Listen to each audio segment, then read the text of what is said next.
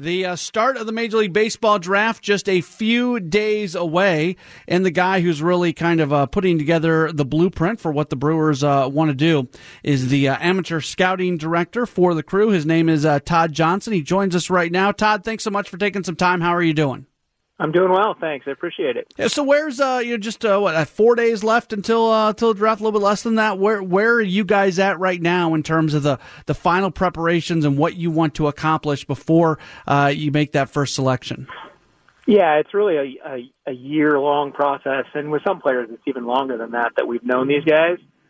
Where we are, today and right now is we've been in our meetings since Monday.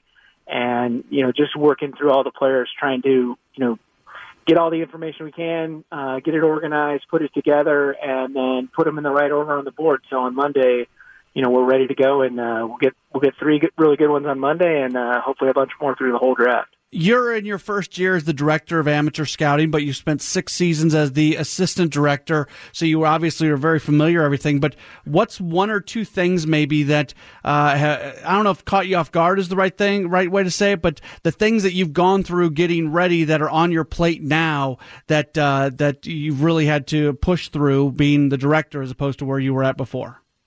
Yeah, it's really, you see it in being next to that person, but when you're sitting in that chair, it's completely different. There's a lot of I don't know if it's pressure or just there's a lot of things that you have to get done. There's a lot of information to take in. There's a lot of people's input into the process that you need to weigh and balance. There's a lot of reaching out and communicating with our area scouts, with advisors, with players, just trying to understand that, and then also working with the staff we have together in the office and in the meetings to, get all the information, organize it, and make sure that it's updated in a timely fashion as well. There's the narrative out there that it's the analytical people who look at baseball one thing. It's the old school baseball guy that looks at things in another way. And I don't buy into that narrative. I think a lot of organizations are able to really mold both things in. But you've got a bit more of an analytics background. How do you how do you make sure that those scouts who have the great eye and things like that those things don't get discounted? Yeah, absolutely. No, and that's a big part of the process is to ensure that we keep all those things in balance. And David's done a great job of stressing that and making sure that's a critical piece for what we're doing and that it's an area that we've grown. I mean, we've added scouts since David came on. We've added area scouts this year. We added supervisors this year. So we've grown the scouting department both last year with Ray. We added some, and then this year again, as I took over, we kind of shifted some areas and added on. So we've certainly kept that as a key focus. And on the amateur side, it's a huge piece because we don't have the same level of objective data, performance data on the amateur side that we do on the professional side. You mentioned Ray Montgomery, and it's not like he's gone; he's still around. Do you still lean on him at all? Oh, absolutely, every day. Certainly, I mean, he's got so much experience doing this. He started he started as a player, a big leaguer, and then, as an area scout, and then up through supervising. He was assistant scouting director for a while here, and then, his experience as a director is huge, in his relationships as well, because it is a big piece of it is relationships with other teams to, potentially get information, as well as with advisors to try and, gather that information, build relationships with those people, get to know those players. And so, yeah, every day, Ray and I talk, during the year we talk, all the time. And right now he's in there. He's right there with me and working through this stuff. I know you want to hit on both the things I'm about to say, but when you evaluate a draft, is it more important to really kind of hit big on that first guy or those first few guys you draft, or is it more important to have a completely well-rounded draft where your late round picks are also guys that are maturing through the system and eventually contribute?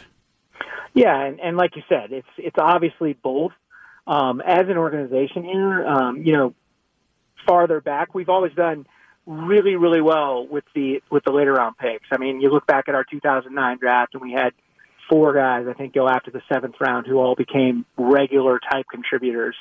So that's a huge piece. But your best chance, your best opportunity to get impact talents that are going to typically be the guys that impact your team in a hugely meaningful way is certainly at the front. So we focus a lot there, but we certainly aren't taking Tuesday or Wednesday off. We're looking to get big leaguers all the way through the draft. We're talking with the Brewers amateur scouting director, Todd Johnson. You always have kind of an idea of at least, some guys that probably will be available when you have that first pick, and so much attention is on that first pick. Do you like the level of talent that you expect to be there in that 9 spot this year?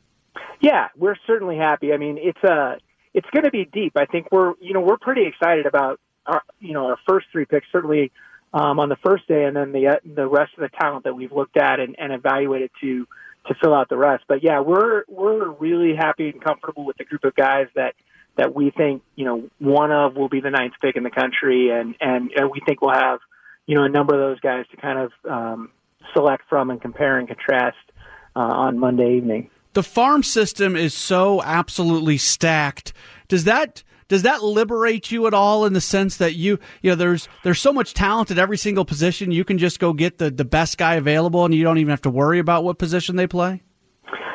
In baseball, it's interesting because it's the players we draft are typically farther away. They're not immediate impactors on the big league team. So it's always dangerous to draft for need in baseball anyway. So trying to manage that and trying to fit that into the equation, I think it just leads you to make mistakes. So you're always really better off taking the best guy available, and that's always been the strategy we've used and will continue to be the strategy this year. When you've got 2 guys that, all the measurables kind of say that they're the exact same guy, and you're evaluating, you got to sit there and you've got to make that decision. What are the intrinsic things, the intangibles, that sort of thing, that separate one player from another when physically they look alike?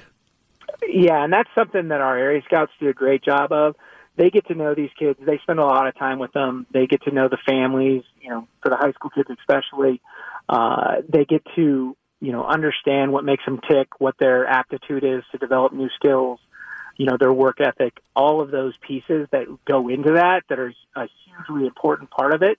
And so, that can at times be a separator, and so those things definitely factor into the equation, and we'll look at those things. And, if the talent is similar and, one guy has a leg up in that area, maybe potentially based on what we've been able to figure out, then, that guy might get the leg up on the other guy as far as who we end up taking. I'm going to throw something kind of different at you, and if you don't want to answer, that's fine. But basketball is getting ready for their draft as well, and one of the most high-profile prospects is Lonzo Ball, who has a father in LeVar Ball that's all over the place. If there was a baseball version of Lonzo with the father situation, would that cause you to think twice drafting him because of the father situation? It's something that you need to understand and manage and be aware of as you take that player. But, Lonzo Ball or, someone equivalent in baseball are so talented that I think that you just want to go into it with your eyes open and knowing that this is a situation that you're going to have to, have a plan for how you manage that situation. And that's true of any, off the field type situation that you might have with the players you take. And that's something we do a really good job of here as well is, recognizing where, I'm not even saying issues, but just things that guys are going to need from a mental approach perspective and having plans in place for them when we draft them, when we acquire them, to help them develop in that area as well. Will you get any sleep on Monday or Tuesday night? Monday's always a long night. It's exciting. It's fun. We start we'll start earlier in the day, with calls and working through that. And then, the first pick, I believe, we'll pick around 7-something for our pick at 9. Obviously we'll watch all the way through. And then we'll be on the phone a lot that night as well, trying to set up how we're going to attack day 2. So, that's always a pretty long night. And then, we come right back at it at noon on Tuesday with round 3, which is obviously those are hugely important picks as well, as all of them are. So, Tuesday get done a little earlier, so you get a little more sleep maybe going into Wednesday, but Wednesday can be a grind. You're going through 30 picks on Wednesday, so that can get a little long. Are you the guy on the phone? Is it David Stearns? I know there's probably a lot of you, but will you get the opportunity with some of these guys to say, hey, welcome to the Milwaukee Brewers? Yeah, usually I think that in the past, Ray's made those calls. They'll certainly, the area scout in the area where they're from will talk to them. David will have an opportunity to talk to them. I think usually we've done it where it's more of, everybody's in the room that David and Ray or myself and, this year Tim McIlvain could potentially be in there, the assistant scouting director, making that call as well as, the area scout if because most of our area scouts are out in their areas at this point. How much fun is it, those phone calls?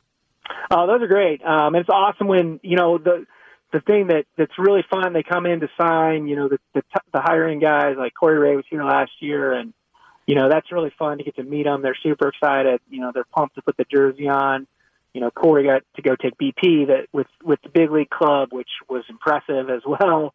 So, that's a really fun day on draft day is great. Signing day, I think, is even more fun because at that point, all the formalities are resolved and we know they're good to go and they're going to be heading out to wherever they're going within the minor league system to get going. I know you're one of the busiest guys in Milwaukee here over the next few days. Thank you for finding some time for us, and best of luck as you move forward through the next few days, and we'll look forward to talking to you again soon. I appreciate it. Thanks a lot.